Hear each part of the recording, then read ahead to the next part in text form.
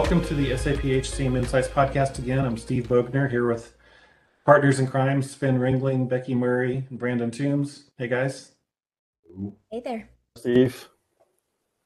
So today we're going to talk about some of the things coming up in the new release of SuccessFactors, the first half 2022 release. You know, as usual, there's a lot of things going on with SuccessFactors and some small things and some big things. We'll talk about, you know, the things that are interesting to us, I think. It's not everything for sure. For that, you know, you need to go to the SAP SuccessFactors documentation, look at the What's New viewer, and sort of pour through that and the other resources. There's also, you know, in all fairness to our other consulting colleagues, there's a number of people who have put out some good blogs and videos on releases and the new things coming out. So, you know, there's a lot of information out there, and that's the good thing. But of course, ours is the most entertaining. So we've got that going for us. Next podcast is going to be sort of a successor to this one, in that we're going to talk about good practices for implementing the releases, right? You know, enabling new features, testing, regression testing, change management, all of that sort of stuff. So that's our next podcast. So we'll talk about what's new here in this podcast. The next one, we'll talk about how, you know, how to manage that, how to manage those releases. So I think we'll take some turns here and we'll highlight the things that are interesting to us. And we'll start with Becky because she always has the most interesting feedback and the most valuable feedback. So she goes first. I don't know about that. I thought I would start with maybe just some dates for those of you who aren't familiar with when these releases are happening and when to expect them. So our first half release of 2022 will hit your preview environments April 15th of 2022, and then will be available in production May 20th of 2022. So those of you who are listening, you know, as this initially gets released, that's, you know, coming within the next few days. For those of you who are listening to this maybe a few days, weeks, or whatnot behind, just know that May 20th is that date where it will be available in production. Now, all the things that we're going to talk about today, all of our different little favorite pieces or changes or whatnot that are happening. As Steve mentioned, there's a tool called the What's New viewer. You can access that at the SuccessFactors community site under products or resources. There's a quick link there, and it really lists out these different pieces that we're about to discuss. My topics that I wanted to bring up for today are not necessarily new features, but some changes to existing features that I want people to be aware of because some of them are pretty big. So the first one that I wanted to bring up is around the legacy homepage. I know I've mentioned this before if you've listened to some of our other podcasts, but the legacy homepage is kind of reaching its end of maintenance in May of 2021, and it's going to be, you know, migrated and deleted out for people this summer, June 24th, 2022. So if you haven't gone through and done that homepage, go ahead and get that done. The other thing I wanted to bring to your attention is the end of the OneAdmin pages. For those of you who are system administrators, the OneAdmin piece is coming to end of life and will be deleted also in May of 2022. So if you haven't gone ahead and done your next gen admin update, go ahead and do that. That should be readily available to you now. In terms of some new things that I'm excited about or new things that are coming into play, there are some new integrations with DocuSign into onboarding. Previously, DocuSign was kind of the predominant way to sign forms, but now there are some additional authentication capabilities that are available. And so you can go ahead and activate those into your onboarding solution. And another piece that I'm really excited about has to do with compensation planning, that you can actually have some expanded publishing of compensation rules and planning activities into comp information and into promotions. So those are being released and available with this first half as well. So for those of you who are using the comp module, pay attention and go in and look for some of those new features. It's actually been a little while since we've had something new in the compensation space. So that's exciting and should be hopefully available for those of you who are doing, spring or summer compensation activities. So take a look at that. I think that's it for me. That's a big mouthful to get started. That's a good start. So yeah, thanks. Thanks for bringing up the dates, Becky. I think those are important for people to remember. And yeah, the What's New viewer, we'll put a link to that in the podcast notes if people have a hard time finding that, because it is a valuable piece of information that SAP SuccessFactors provides. So Brandon, what are some things with this release that you're looking forward to that are on your radar? Yeah, Steve. So from an Employee Central standpoint, there's not, I would say, a whole lot of headlines here as far as like new things you're going to go, oh, wow, that's just something completely new that and I can't wait to try that out in my system. I think that from looking at the notes, there's one theme that comes up over and over again, and it's called centralized services. And this is some a tool that I believe, I should know better how to articulate this, but the best way I can describe it is it's just a way to kind of make sure that there's a lot of consistency in how the processing takes place inside the system, whether you're doing imports or whether you're doing changes within the system. So I'm just going to take at face value that this is really important to get this plumbing right, so that some changes can, further innovations can come in the future. Because of course, there's been a lot of work in Employee Central as we've gone, over the years, without probably doing some sort of this unification. So I'm going to assume that we're going to get more as we go. So that's probably the main thing I would say from an Employee Central standpoint. There's a couple of small things. I will also just underscore what Becky has said, and as Becky has said on multiple podcasts, which is if you're someone who is not used to, really paying attention to releases, that really can't happen this time, because your homepage is going to change. They have put a lot of work into that. I think that the new homepage actually is a pretty big success story as far as I'm concerned, as far as like it's really to me a lot more engaging. I really like the workflow quick cards, these cards that just show up on your screen that just give you a thumbnail of what it is that you're needing to take action on. And that's been out since the last release. There are some new ones in the area of Employee Central. I guess that is one good area is like if you have alerts and notifications of things that are expiring, those are starting to show up as quick cards as well. So there's that. There is also some people analytics that are showing up as quick cards where you can click on those and get to some quick analytics as well. So those are a couple of things having to do with the homepage that are coming out. Now on the downside, one area, and Becky, you can probably jump in here and correct me if I say anything incorrect here. Because I only tangentially work with onboarding. But in the last release, we discovered, unfortunately, there was a problem that was preventing you from doing just normal rehires through Onboarding 2.0. And they basically pulled back that functionality as part of the last release. So in the middle of January, February, they basically figured out that they weren't able to successfully do onboarding rehires, and so they pulled back that functionality. And going into this next release, they are basically just going to get some people to help beta test the fix that they have for the onboarding 2.0 rehires.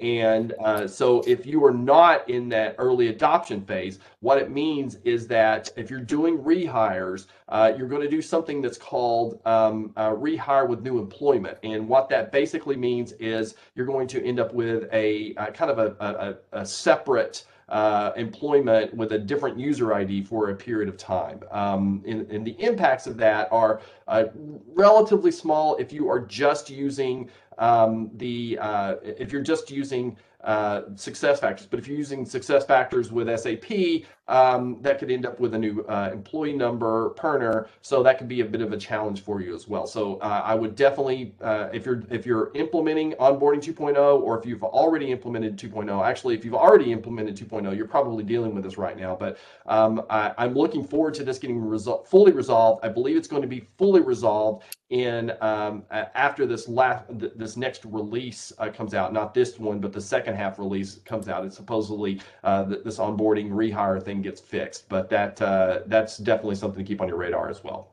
Well, and just to add to that, Brandon, for this first half, they kind of put in a little stopgap in there where they're going to not send that data to be replicated, the old information over to be replicated to the SAP master data. So if you are using, SAP and you're doing some type of master data integration, there is a little bit of a workaround that they are releasing this half, kind of to stop the gap between those people being sent again. So there is a little bit of functionality that's coming out to help alleviate some of the issues there. I suspect in as a placeholder for something more complete at the end of the year. Okay. Yeah, there are some cases where you do want to rehire with a new employment. Right. Some cases in Brazil and France, you definitely want that. But like you said, Brandon, for the most part, you don't. And that could be a surprise to people, something to keep an eye out for. So that gets me sort of touched on payroll there, because that's one of the payroll requirements in some countries.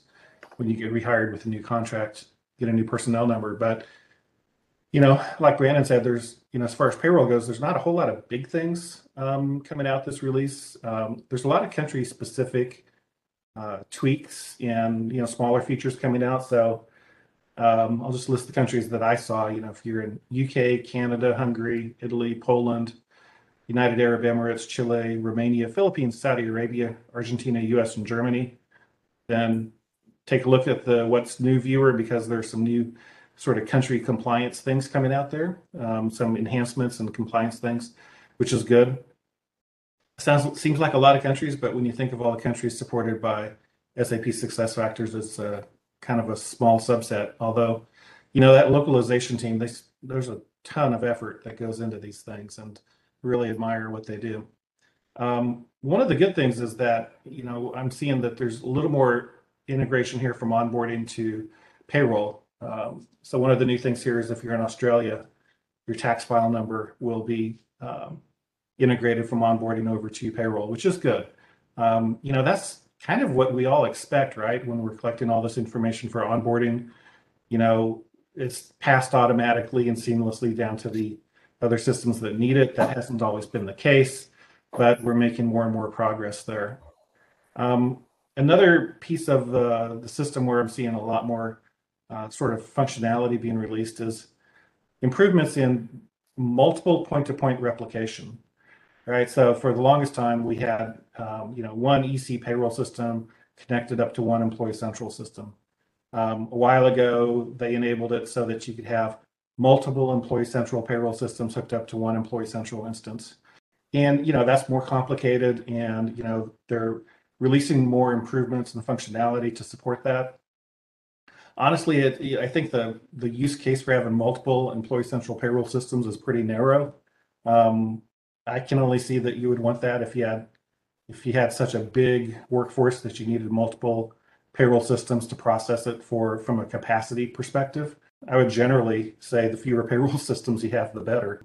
But if you're in that scenario where you need multiple Employee Central payroll systems to one Employee Central system, then look for some improvements there. In time tracking, we had a podcast on that a while ago, and those guys are doing a lot of great stuff there. We're seeing some improvements in the clock in and clock out functionality with time tracking. So if clock in, clock out is important for you, we're seeing more functionality there. More replication from time tracking over to the ERP side of things for work schedules, absences, stuff like that. And this sort of nice feature they've come out with where they can automatically detect people who clock in late and record that in a new time valuation type. So it's sort of making the system smarter and helping you identify exceptions easier. And so, I think we're just seeing, just general overall incremental changes in time and payroll. I wouldn't say it's any one big thing, but all these incremental changes, they add up to something that's important for people because getting that functionality out there, having that done continuously is a big deal. So Sven, what do you have on your notes for things that you're looking forward to on the release? Yeah, I have quite a few small things across the board.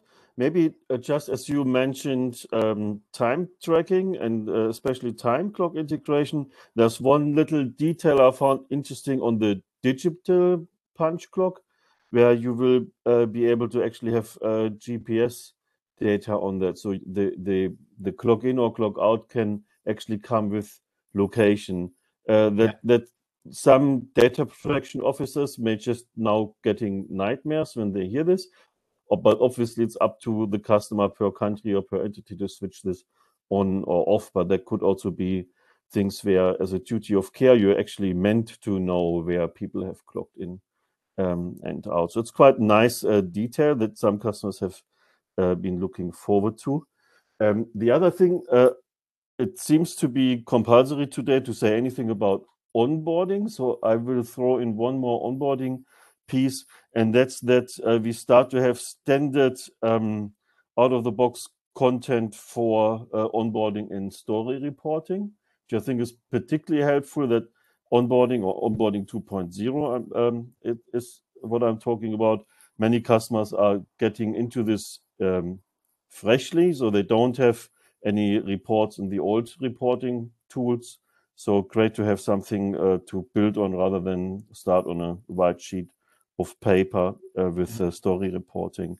The one thing I've found interesting and I'm keen to play with is that there are some improvements or enhancements on the opportunity marketplace, which has just come out with the last release.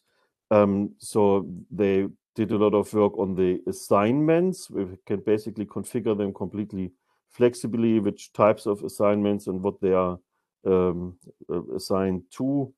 Then there are some user experience improvements in general. And what looks like a detail, but I think it really shows the direction we are going to, that you can now do a text search across various elements of the opportunity space. So somebody might be interested in developing to deal with SAP SuccessFactors, to use a very weird example. But they so far they would have to be searching for a training in SuccessFactors, or maybe for somebody to mentor them in there. And now they can search across all those opportunities. So just say, where can I develop in SuccessFactors? And it will bring up trainings or assignments or roles or mentoring opportunities. And I think that is where this whole opportunity marketplace is going towards, to mix these things, to get away from the compartmentalization of information in the system. I think that's quite a nice little feature. And maybe finish with some geeky ones. The one is that for instance refresh, when you refresh from prod to non-prod, it is supposed to support data anonymization to a much larger extent than a few things that have been possible in the past. I think that's quite good because some customers are not even aware, but on the non-production instance, SAP basically says you're not supposed to have real data there. So if you do have real data there, you are in breach of any kind of data security compliance automatically, because your contract with SAP doesn't cover it. So it's good to be able to anonymize immediately. And the other geeky one is lots of new integrations with Qualtrics, especially in like event-driven integration, so that automatically feedback requests are triggered by various events. So anybody is using Qualtrics together with SuccessFactors, that would be a good one to look into. Yeah, that's for me a bit of a bunch of small things from everywhere. Yeah, all these small things add up, don't they? Yeah, absolutely. Yeah, I mean that's it's funny because sometimes we want these big features to come and we want the big things to happen, and then people complain about, oh, we're changing so much, and then when we get a lot of smaller incremental changes, people say, oh, there's not enough change. So I don't know. There's no pleasing some people, and I'm probably one of them.